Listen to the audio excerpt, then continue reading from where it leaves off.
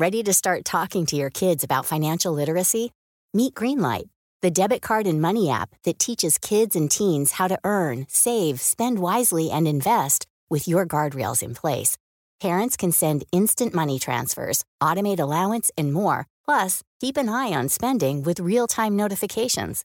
Join more than 6 million parents and kids building healthy financial habits together on Greenlight. Get your first month free at greenlight.com/ACAST. That's greenlight.com/ACAST. Summer is here. Pack your bag with sunscreen, your emotional support water bottle, and that steamy beach read. But wait, don't stop there. This year, there's a new kind of essential that's right at your fingertips. Dipsea is an app full of hundreds of short, spicy audio stories. They bring scenarios to life with immersive soundscapes and realistic characters. Discover stories about second chance romances, adventurous vacation flings, and hot and heavy hookups. And there's a growing library of fantasy series with werewolves, Greek gods, goddesses, Regency-era historical fiction, and fairy smut. To explore the bounds of your pleasure, new content is released every week, so in between listening to your favorite stories again and again, you can always find something new to explore. Dipsea offers a modern approach to romance through high-quality and captivating audio fiction. For listeners of the show, Dipsea is offering an extended 30-day free trial when you go to dipseastories.com/pantsuit. That's 30 days of full access for free when you go to DIPSEA stories.com/pantsuit. dipseastories.com/pantsuit. Do you want a bra that's sexy or a bra that's comfortable? Thanks to Third Love, you can have both. Third Love was started to take all the frustration, ick, and ugh out of bra shopping. That's why they make solutions for every bra problem, aka problems. Their bras make it easy to bring back perkiness you haven't seen since high school, get smoothing you know where, and have straps that actually stay put. Designed at their headquarters in San Francisco and made from premium materials, they put every style through hours of wear testing on real women, including themselves, before it's given the stamp of boob approval. Comfort and support are guaranteed. Plus, whether you're a double A cup or an H cup, their virtual fitting room will help you find your perfect fit fast. They even invented half cups. No more feeling stuck between two cup sizes that don't fit. It's time to get your problem solved. Visit thirdlove.com and get $15 off your order with code PODCAST15.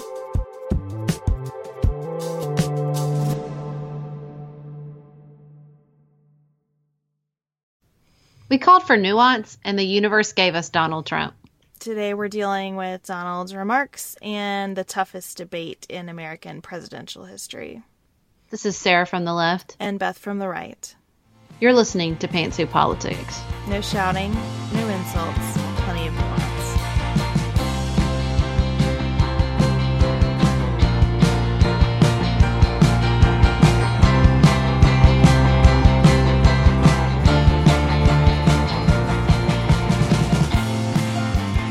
Welcome to another episode of Pantsuit Politics. Make sure and hit up our blog because I have a new blog post with regards to Donald Trump's remarks and my role in life as the mother of three boys. And I'd love to hear what you guys think. And we're constantly posting more content from both Beth and I and our readers. So pantsuitpoliticsshow.com. There's a lot to talk about in the pearls today. I'm glad you came back from vacation, Sarah. Are you feeling rested? Are you feeling good? No, I'm feeling exhausted. But I didn't drink bourbon tonight, so there shouldn't be quite an edge in my voice. We are recording immediately following the Sunday evening debate. And we first have to, in the pearls, cover the Donald Trump, Billy Bush bus conversation in which Trump essentially brags about his ability to sexually assault women because he's famous. I mean, am I putting that in a fair way? I think that's wholly and completely accurate in how many news organizations are describing it. It's hard to even know what to say about this because I've gone through such a range of emotions in such a short period of time that this news feels old to me now. Do you know what I mean? Yeah, it was really emotional and intense over... It came out on Friday late, right? It did. So, it came out Friday, and then I feel like the firestorm just built until Saturday, and part of today, but mostly I think Saturday was just really intense reaction because 1 in 5 American women will be sexually assaulted in her lifetime. I think that this is such an incredibly emotional subject for people. Whether you're a woman who has been sexually assaulted, whether you are a woman who knows a woman who has been sexually assaulted, or a man who's been sexually assaulted, or a man who knows a woman. I mean, we're all affected by this, and it's so incredibly emotional. And I think that, the stakes are so high for people. It just felt like we were all going through sort of the worst family therapy session as a country you could possibly imagine. I think that's right. And I mean, I felt really angry about this in a way that it was hard for me to process. Like, it was hard for me to even explain to myself how strongly I reacted to these comments. And I think that I reacted more to comments about the comments than the comments themselves. Because it's not news to me that Donald Trump is a pig, right? It's not news that he disrespects women. It's really not even news that he has been alleged to assault women in this way, right? That, like, all of that's old. But then hearing it characterized as locker room banter set a fire in me that the intensity of it is just kind of overwhelming me. But I'm trying to, and I posted kind of a tweet storm about this, and I've put that on our blog so people can read it. But I'm really trying to convert that into just feeling determined that my daughters will not live in a world where this is locker room talk. I think that, 2 nights before, or 3, while on vacation, I'd watched an amazing documentary called Daisy and Audrey. I think it's Daisy and Audrey, or Audrey and Daisy. It's a Netflix documentary about teenage sexual assault and cyberbullying that often follows it. And it's something, with Brock Turner case that we've been talking about a lot in this country. And I think that we are dealing with, first, a generational divide in the understanding about rape culture. And I think Donald Trump represents that. I have conversations with people that I dearly love who do not understand that it is unacceptable to blame a woman for her own rape. They just don't understand it. She was drunk, period. And so I think, and it's like we're just talking in 2 different languages. And so I think so much of our rape culture is what you saw. You saw that reflected in a lot of the comments regarding Donald Trump's remarks. He thinks it's acceptable to touch a woman, to kiss a woman, to grab a woman by her pussy, quote unquote, without her consent. And other people think that with rape culture is so sort of in our very pores that we can't recognize why that is so offensive and awful. And I just hope, I had a friend that said, like, at least maybe this ugliness is out in the open and we can really talk about it now. But I don't know how hopeful I am that we can sort of breach this divide in which some of us think it's okay or, understandable, or I don't even know that men will be men and boys will be boys, which is what I wrote about on our blog. And that, women will just have to suffer the consequences of their choices to drink or to just be a woman or to dress a certain way. And it's so upsetting. I don't even know where to begin. Yeah, I've been thinking about how we react from our positions, you as the mother of boys and me as the mother of girls, and how I thought powerful your blog post was about what you're really saying about what men are when you say things like boys will be boys. And my reaction is more even like, I can't believe that we're still dealing with rape culture. Like, I want to address every level. I want my daughters to be respected in the workplace. You know what I mean? I want all of the indicators that men are superior to women, or that it's still a man's world, or, you know, fill in the blank. I want all of that eradicated. I can't believe here in 2016 we still think of women as pushy when men are just, being skilled negotiators, let alone the fact that we have a presidential candidate who brags about, grabbing women in this way. It's just disgusting to me, and I'm over it. And I think whatever else comes of this awful year, I hope that the women of America band together in a way that we have not seen since post-Clarence Thomas, to say, we are done with this. We will have no more of this.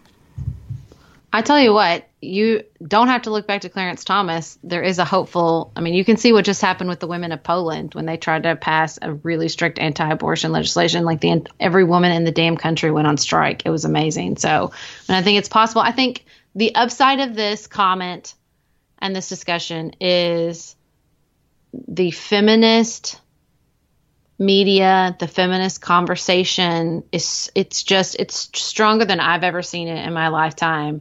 The pushback, the absolutely not, is really encouraging. And, if we see anything from that, I hope, I'm sorry.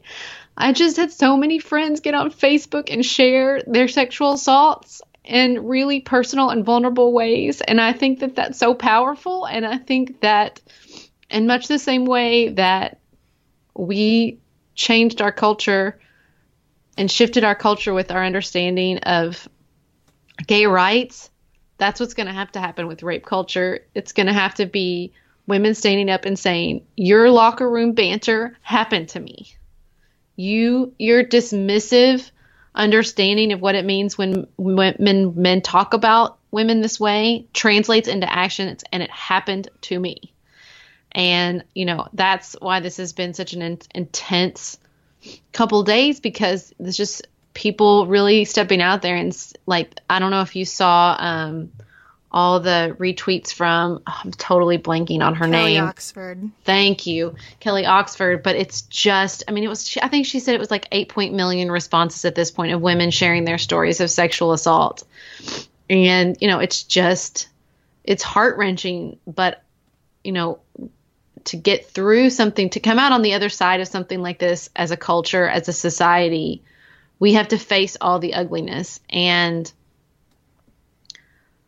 it's going to be hard, but if anything positive can come out of the ugliness that Donald Trump spewed, then I hope that's it. And we have to face that ugliness without defensiveness. We have to face that ugliness without drawing artificial lines and saying, well, this is okay, but not that. The truth is, we're at a moment in our history where we have to be better than this. We have to shut it down. There is not a place where any of this is acceptable. If you are trying to parse Donald Trump's words and find what's okay in it, I don't want to have the conversation with you. I don't. Because as much as I like nuance and dialogue and finding common ground, I think we need some black and white rules about the fact that women's bodies are not amusement parks. Period. Mm-hmm. Absolutely. Okay, so on that light note. Yeah. So we're going to skip complimenting the other side because Donald Trump and Hillary Clinton were asked to do that. I like to think that man in the audience listens to our show. For anybody who didn't see the debate, it was a town hall, and a man stood up at the very end and said, can you say something nice about your opponent, basically? Bravo, Carl. Summer is here. Pack your bag with sunscreen, your emotional sport water bottle, and that steamy beach read. But wait, don't stop there. This year, there's a new kind of essential that's right at your fingertips. Dipsea is an app full of hundreds of short, spicy audio stories. They bring scenarios to life with immersive soundscapes and realistic characters. Discover stories about second chance romances, adventurous vacation flings, and hot and heavy hookups. And there's a growing library of fantasy series with werewolves, Greek gods, goddesses, Regency-era historical fiction, and fairy smut. To explore the bounds of your pleasure, new content is released every week, so in between listening to your favorite stories again and again, you can always find something new to explore. Dipsea offers a modern approach to romance through high-quality and captivating audio fiction. For listeners of the show, Dipsea is offering an extended 30-day free trial when you go to dipseastories.com/pantsuit. That's 30 days of full access for free when you go to DIPSEA stories.com/pantsuit. dipseastories.com/pantsuit.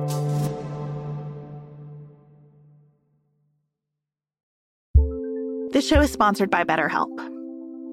This year is going by so quickly, and I had a little bit of a moment of panic about it this week. I thought to myself, I'm losing track of time. It's going so fast. It's going to be December before I know it. My kids are growing up, and I just kind of was spinning out. And I stopped and I closed my eyes and I pictured my last therapist, who I haven't seen since the end of 2020. But I remember the way he talked me through these issues, and I sort of channeled his energy and put my feet on the ground and thought, this is just how time feels now, and there's nothing wrong with that or right about it. It just is. But those skills that I learned in therapy are so important to helping me take a second to celebrate what's going right and decide what I want to adjust for the rest of the year. If you're thinking of starting therapy, which I cannot recommend enough, give BetterHelp a try. It's entirely online, designed to be convenient, flexible, and suited to your schedule. Just fill out a brief questionnaire to get matched with a licensed therapist and switch therapists at any time for no additional charge. Take a moment. Visit BetterHelp.com/pantsuit today to get 10% off your first month. That's BetterHelp, HELP.com/pantsuit. The second most stressful thing after planning a trip is packing for it. This is true. This is a true story. I have just told you the clothes I have don't fit. They don't go together the way I want them to, or I'm missing some essential piece. And then I discovered Quince. It's my go-to for high-quality vacation essentials, like this premium European linen dress that's going to get us all through the heat wherever we're traveling. Blouses and shorts from $30, washable silk tops, premium luggage options, and so much more. All Quince items are priced 50 to 80% less than their similar brands. By partnering directly with top factories, Quince cuts out the cost of the middleman and passes the savings on to all of us. And Quince only works with factories that use safe, ethical, and responsible manufacturing practices and premium fabrics and finishes. I got big plans for my Quince chiffon pleated skirt. In Japan, they like a loose, flowy look over there to battle the heat. I will be adopting that strategy with that skirt. Pack your bags with high-quality essentials from Quince. Go to quince.com/pantsuit for free shipping on your order and 365-day returns. That's QUINCE.com/pantsuit to get free shipping and 365-day returns. Quince.com/pantsuit.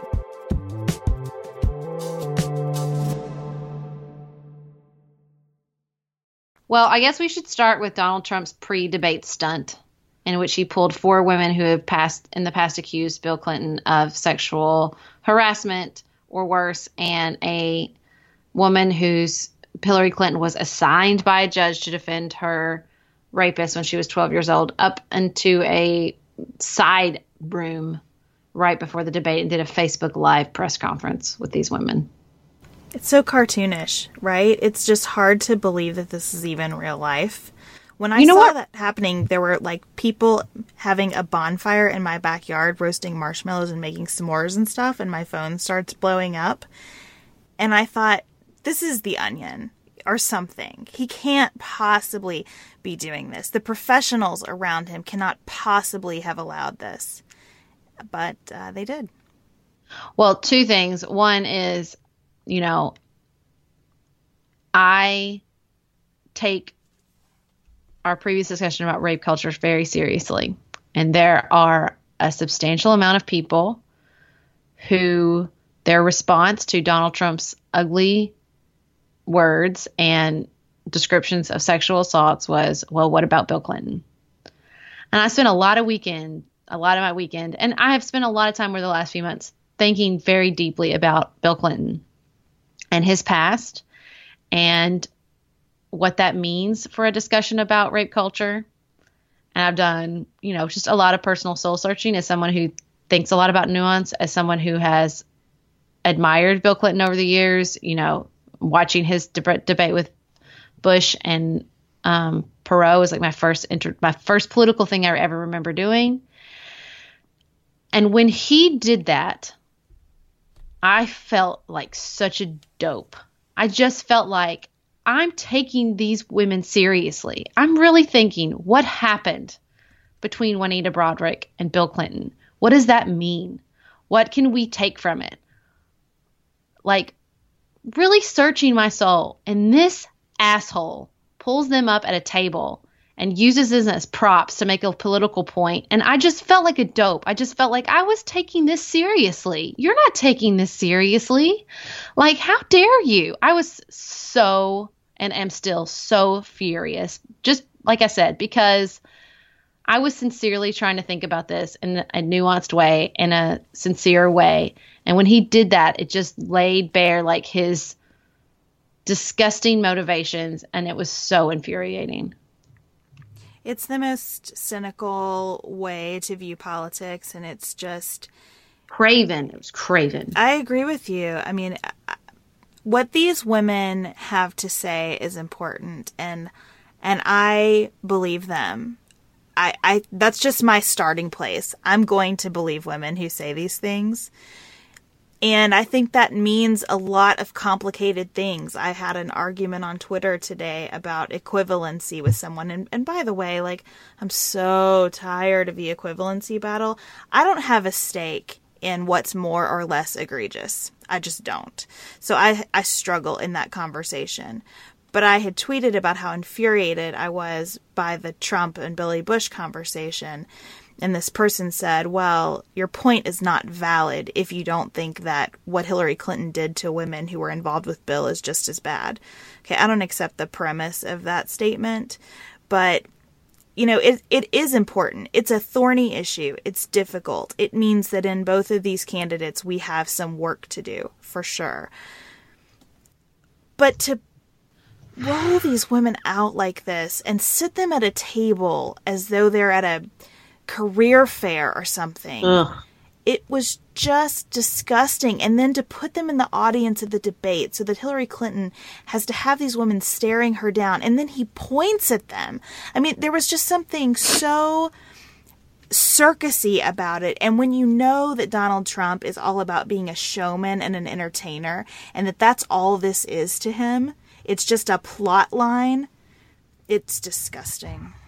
Well, and what made me so incredibly angry about, you know, the entire, like you called it, circus, is that I think that, God, I don't even know. Well, I will say this. When you said, who are the professionals letting him do this? I just thought the whole time before it started and as it got started, like, he's not a professional candidate. Like, and I know that's what other people, that appeals to him about other people, that what appeals about him to other people. But he's just such a disaster up there, trying to make a strong point, or trying to, you know, when the policy side, the policy argument might be even a little bit on his side. And, you know, the other thing that frustrated me is exactly what you said. I had so many people say, oh, well, a sin is, literally these words came out several times on Facebook. A sin is a sin. In what universe is it not okay to hold somebody responsible unless we hold everyone responsible? Because that's the argument, right? We can't hold Donald Trump responsible for his sexual assaults because Bill Clinton has not been held responsible for his. What? What is that? What does one have to do with the other? Because you know who's making these arguments? Because they think that this is still about who you're voting for. But it's not. It's not just about who you're voting for. It's about how you feel about women and how you feel about sexual assault. And that's why we're all talking past each other. Because when somebody brings up Bill Clinton, they're trying to make a partisan argument. And this is not about partisan politics. Our rape culture is not about partisan politics. But it is to Donald Trump. And that's what was clear with that little stunt at the beginning. And that's what's so clear when he keeps bringing it up over and over and over again. And it's disgusting, and it validates everything he said on that tape. He doesn't care about women. Mr. Nobody respects women more than me. It's a laughable assertion. And I thought just at the beginning, he seemed so, I thought he actually looked bad in the beginning, and he seemed so off his game. Like, I think that little stunt beforehand threw him off in some way. He just seemed so, maybe it was the non-handshake, which was also pretty intense. But like the first 30 minutes, I thought he seemed very bad. What did you think? I thought he was enjoying himself in the first 30 minutes. I thought the first 30 minutes was professional wrestling for him, and it's exactly what he wants this campaign to be. I thought it was awful and disgusting, and I understand why people turned their televisions off across the United States. But I think that's what he's in this for. I think he was totally in his stride. I'm a little bit surprised that he was able to finish the debate without going crazy. And I know that that's a very low I thought bar. he looked crazy at the beginning. I thought he looked literally crazy. I don't think he was ever out of control. Within his range of control. And, we're talking about something that's totally different than any other human that would be involved in this debate. But I think he did exactly what he wanted to do. And honestly, he threw out the kind of red meat that his supporters love. And you even heard a few people in the audience applauding when he said some things that were just terrible things to say. So it's the thing for me about this debate. There are so many things about this debate, but the takeaway, the underlying thing for me is that I still don't see anything that moves people. I see both candidates saying what they've said the entire cycle to their bases, and nothing that moves people. And the only thing that can move people now is how awful it gets from him, right? Just, I don't know how you can look at the tonnage of the way he's insulted people and treated people and say he's still a viable option. But if you can, I don't know what you're hearing that moves you one way or the other, because it just feels like it's all recycled. I don't think either of them had particularly good performances tonight. I think it was just a tough, miserable evening. I thought they both had good moments. For example, I thought Hillary Clinton was very good on the energy question. Very, very good. I thought she was very specific on Syria in ways that we haven't heard a lot about, and that there's a lot to unpack in what she said about Syria. I thought Donald Trump did kind of what he does on the economy in ways that his supporters like. I think it's nonsensical to many of us. I think he'll pull. I'll give you good economics. That's what he said at one point. I'll give him good economics. What does that even mean? I think he and his campaign will make a lot of the Supreme Court discussion over the next few weeks. Here's the clear dividing line, because that's a compelling argument for conservatives. I don't know, though. I just don't. I think she's winning this election, and she's still going to be winning this election tomorrow. And this debate, in a lot of ways, was irrelevant because there's too much noise surrounding it. Well, I think that he was very rough in the beginning. I think he looked.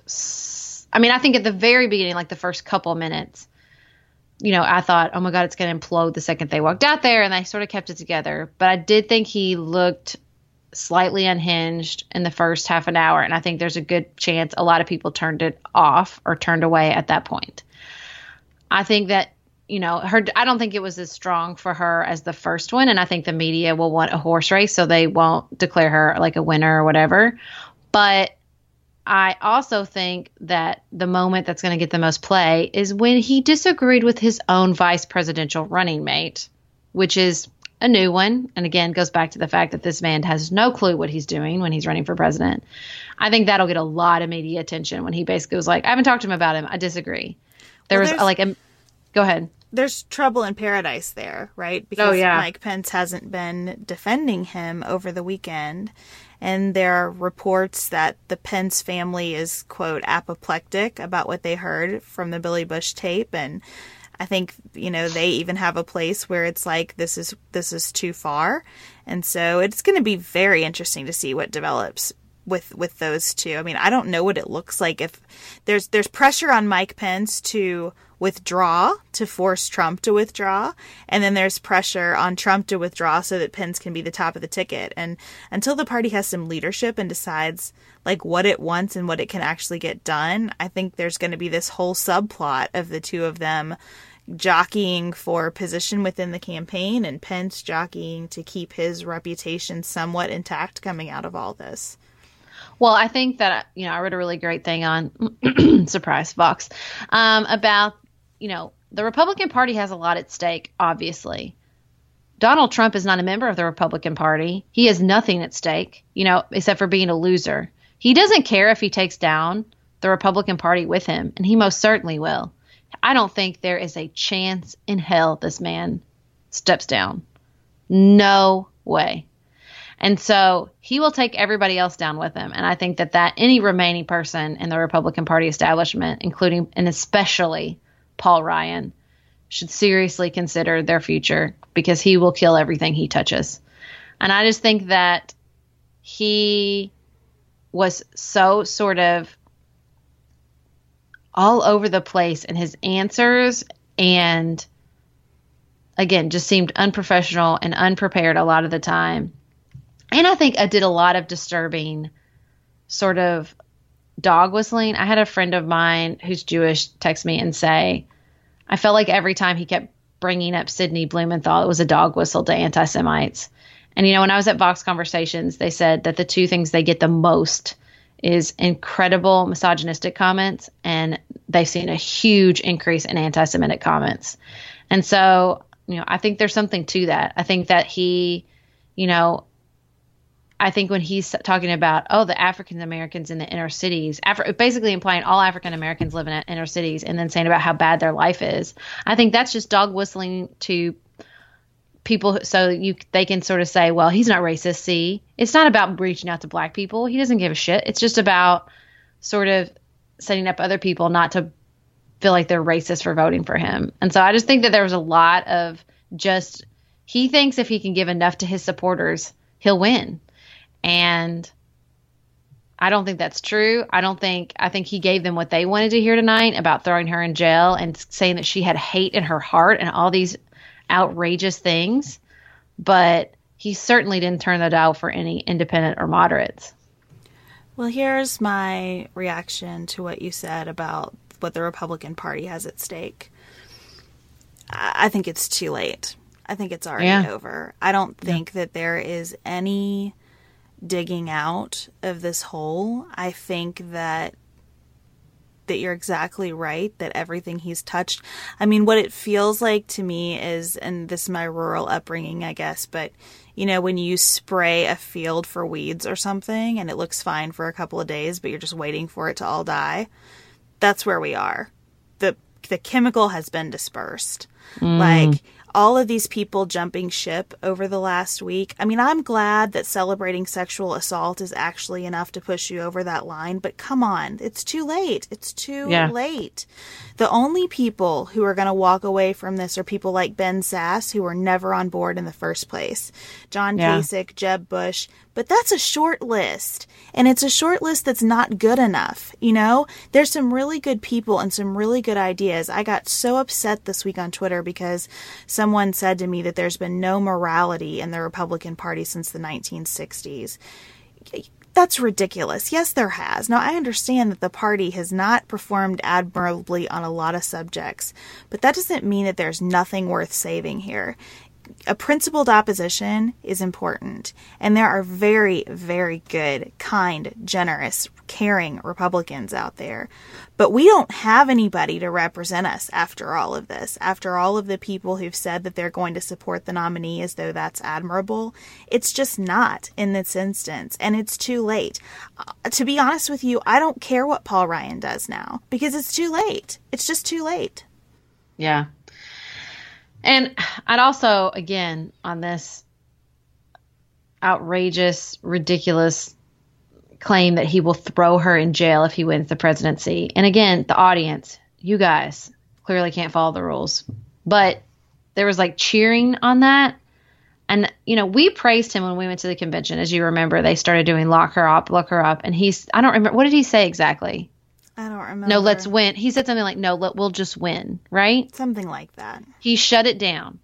He felt like he was doing good. He felt like he was winning. And so he said, oh, we'll shut it down.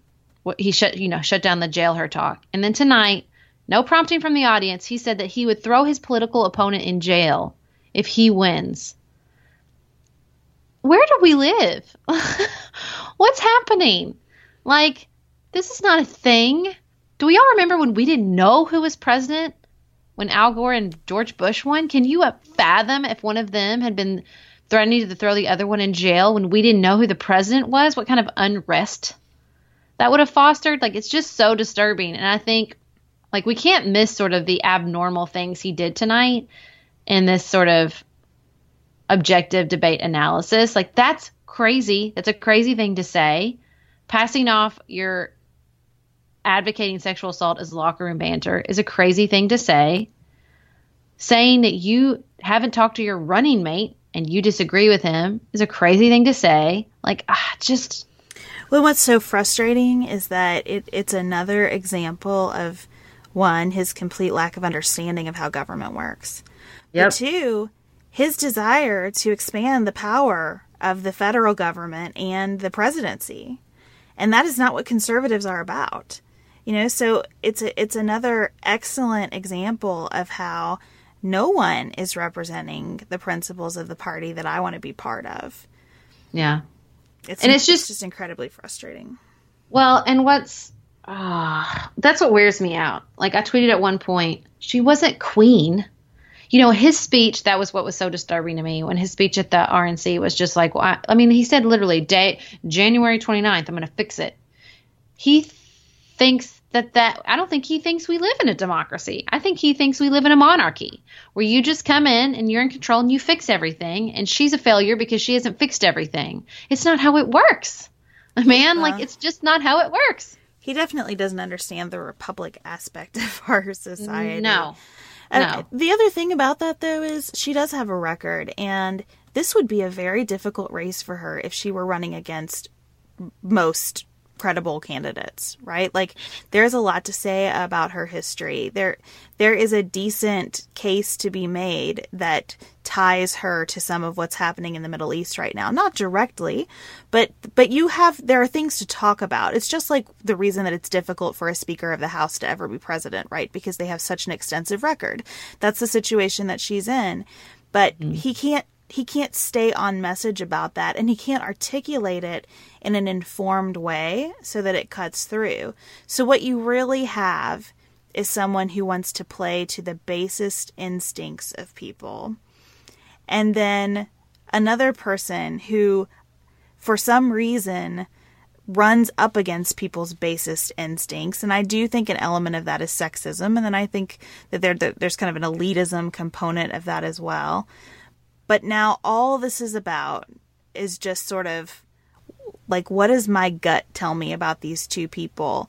You know, instead of, hey, what do I think about tax policy? And what do I think about intervention in Syria and all the critically important issues facing our country? Well, I was listening to Ezra Klein's podcast, and he was doing an interview with Molly Ball from The Atlantic. And she said, I used to think that elections were about policy, and I've realized that elections are about identity. And I think that is so true. And identity is the hardest level of change. And that is why you see people on Facebook defending a man who openly advocated sexual assault, because their identity is wrapped up in being a Republican or supporting a Republican nominee or hating Hillary Clinton or hating Bill Clinton or whatever it is. And it's not about, I don't even know why we have debates, because it's not really about policy for people. It's about identity and emotion. And it's just so upsetting and disturbing. Earth Breeze Eco Sheets look just like a dryer sheet, but it's ultra concentrated, liquidless laundry detergent. It's the best of all worlds. Earth Breeze is tough on stains and odors while being kind to the planet and your skin, so it's good for sensitive skin. It reduces plastic waste. All of these things are true and amazing, but let's get to the heart of it. Y'all know I have a laundry system. You know it revolves around training children, as young as possible, to do their own laundry. Earth Breeze Sheets feels like they were invented for this. Because littles maybe sometimes struggle with those big, heavy jugs. Or maybe you worry about the pods, but here we go. Here we go, y'all. Earth Breeze Eco Sheets. It's like the perfect solution. A child as young as 2 can handle these sheets. And even with toddlers, like, you can get them involved. And this is a way to get them helping with laundry even before they could do it themselves. Ugh, God, I love it so much. Right now, our listeners can receive 40% off Earth Breeze just by going to earthbreeze.com/pantsuit. That's earthbreeze.com/pantsuit to cut out single-use plastic in your laundry room and claim 40% off your subscription. earthbreeze.com/pantsuit.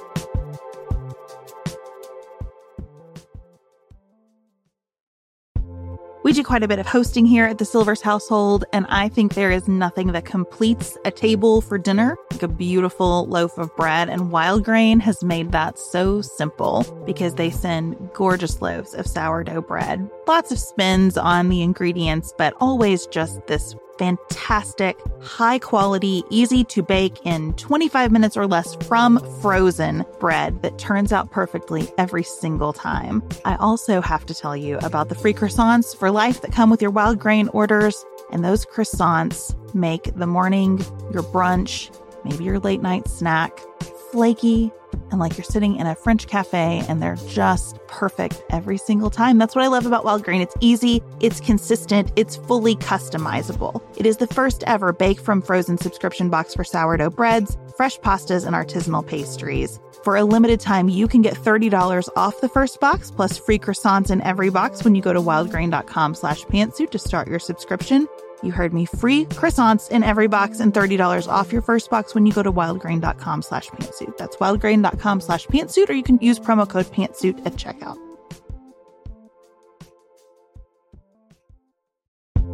Do you want a bra that's sexy or a bra that's comfortable? Thanks to Third Love, you can have both. Third Love was started to take all the frustration, ick, and ugh out of bra shopping. That's why they make solutions for every bra problem, aka problems.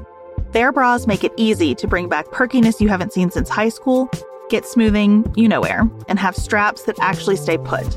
Designed at their headquarters in San Francisco and made from premium materials, they put every style through hours of wear testing on real women, including themselves, before it's given the stamp of boob approval. Comfort and support are guaranteed. Plus, whether you're a AA cup or an H cup, their virtual fitting room will help you find your perfect fit fast. They even invented half cups. No more feeling stuck between two cup sizes that don't fit. It's time to get your problem solved. Visit thirdlove.com and get $15 off your order with code podcast15.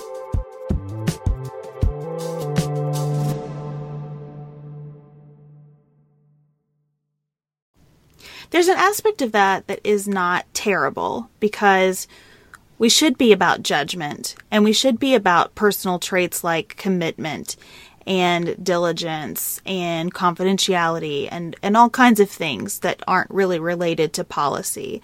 You know, a constant sort of theme in some of my conversations with one of our listeners, Andrew, is whether being a moderate for me is about temperament or about principle.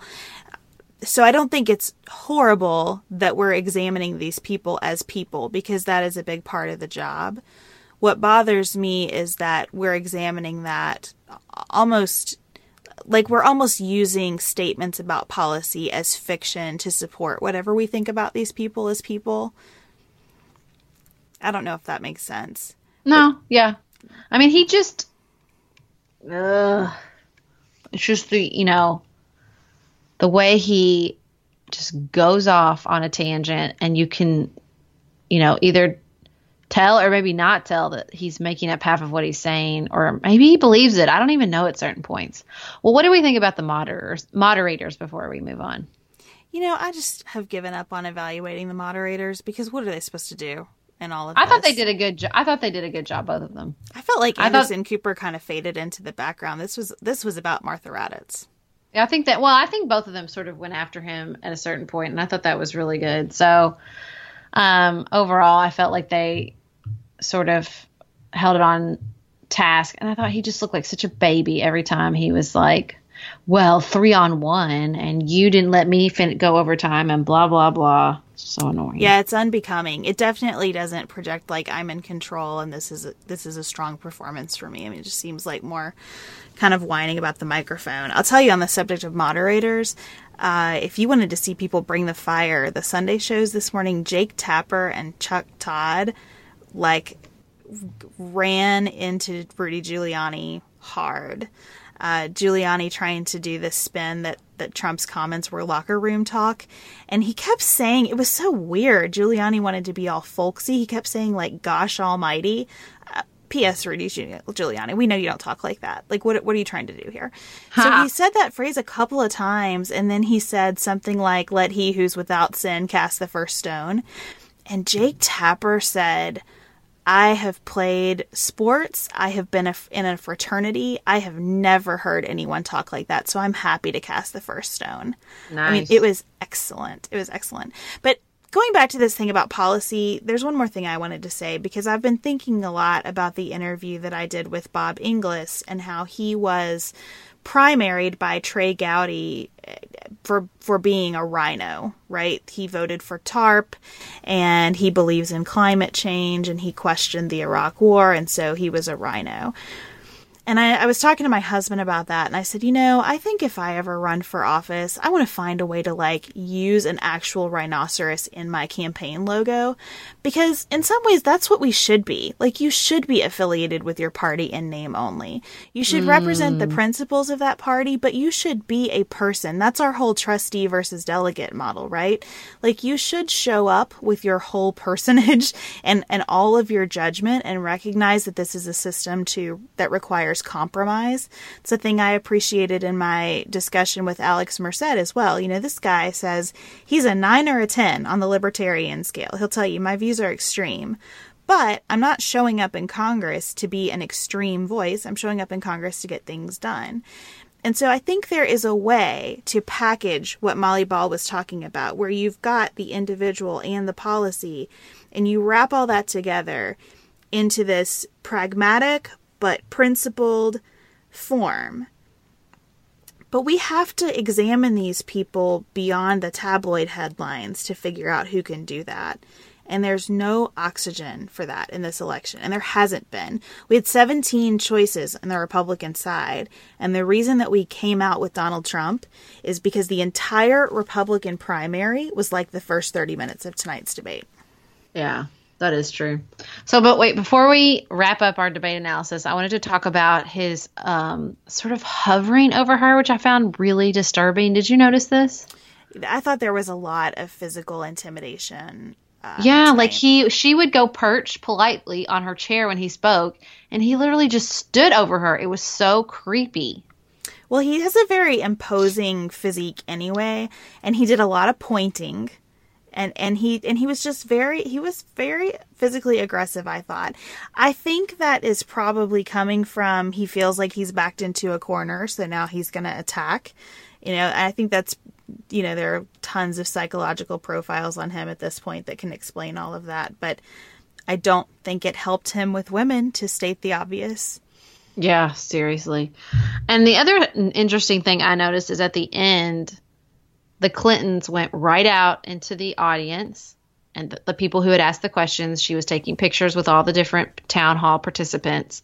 The Trumps circled up with each other and then left. They didn't talk to anybody else but somebody in their family. Did you notice that? Well, that's how they've been this whole campaign, right? I mean, he's been running from Trump Tower, basically. He doesn't like the retail politics side. I think he knows he's not good at it, and he doesn't want to do it. You could see that in the way they answer the questions, too. I mean, he does not have the finesse of, thank you for that question. Let me acknowledge you as a human before I turn to whatever I want to say about this. I thought that was so clear in the exchange with the woman who said, I'm an American Muslim and I feel like a suspect. And what are you going to do about that? I'm going to coach your fellow Muslims to turn on you.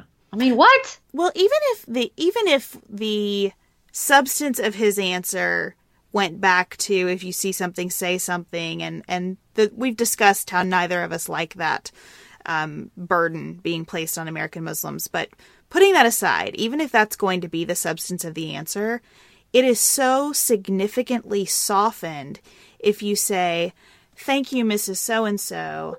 I can really understand how difficult that must be for you. And this is truly a difficult situation. And I want to keep you safe just as much as everyone else in the country. You know what I mean? Like, there's a way to start that is just, to go back to your word, it's just professionalism, right? And he just doesn't have that. No, he really doesn't. All right. Moving on. We're going to wrap up our discussion on the presidential debates and move into the heels.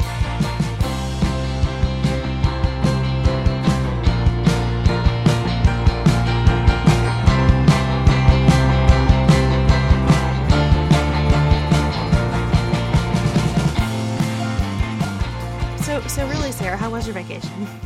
I mean, it was really intense. I kind of could have used a relaxing vacation, but it was not a relaxing vacation. Monday, we went to Universal and had a really good time. Tuesday, we got family pictures taken, then hung out at the pool. I met two friends from law school. Wednesday, we went to Magic Kingdom from 8 o'clock in the morning until I believe we left at 10 o'clock at night. Then Thursday, Hurricane Matthew rolled into town, so we rolled out of town and went to the beach, which was actually really, really nice and lovely, and that was a nice, relaxing day. And then Friday, we got up, we hung out at St. Pete for a little while, drove back to Orlando, spent the night back in our condo, went to Hollywood Studios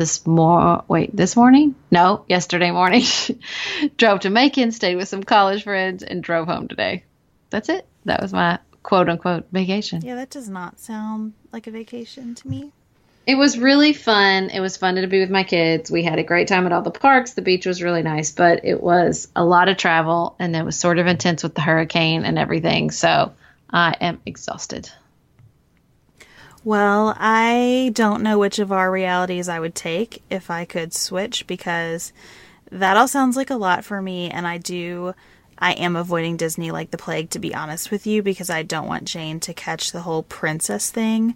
My 5-year-old daughter is somehow not into princesses, and I'd like to keep it that way, and I fear that Disney would make her get into princesses. But anyway.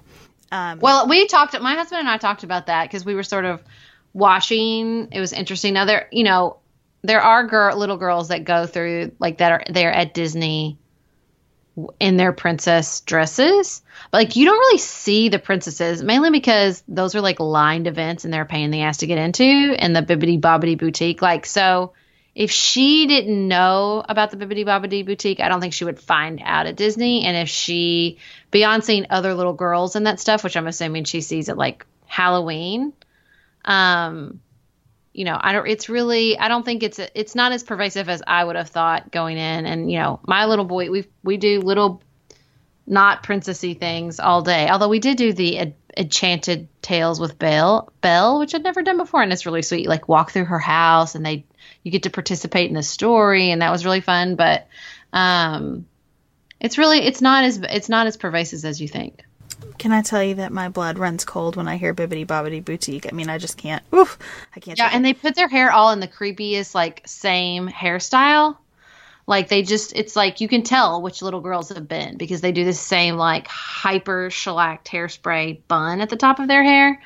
So I really like it when I see the girl, like, you can tell she's been at the boutique but has abandoned the gown and is now in, like, shorts and a T-shirt with the tiara'd hair, which I think is kind of funny. But it's really easy to avoid, I guess is what I'm saying. Well, so while we were not at Disney, my 15-month-old decided to start getting all of her teeth at one time, like literally all of them. And so she's had this horrific fever and been really sick, and I was sick for a day.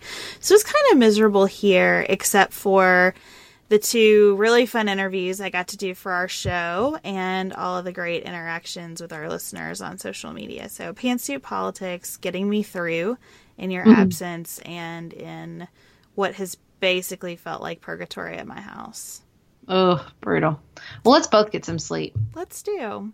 Thanks for joining us for another episode. Please do check out PantsuitPoliticsShow.com. If you have thoughts that you would like to express on our blog, we would love to hear from you. You can send those to Dante at PantsuitPoliticsShow.com. And by the way, we should do a public congratulations to Dante and his lovely wife, Laura, on on the birth of their son, Miles. So if you follow us on social media, you can see some gorgeous pictures of that baby. And we'll be back with you on Friday to do tons of Friday feedback, but that shouldn't stop you from sending more our way. Until then, keep it nuanced, y'all.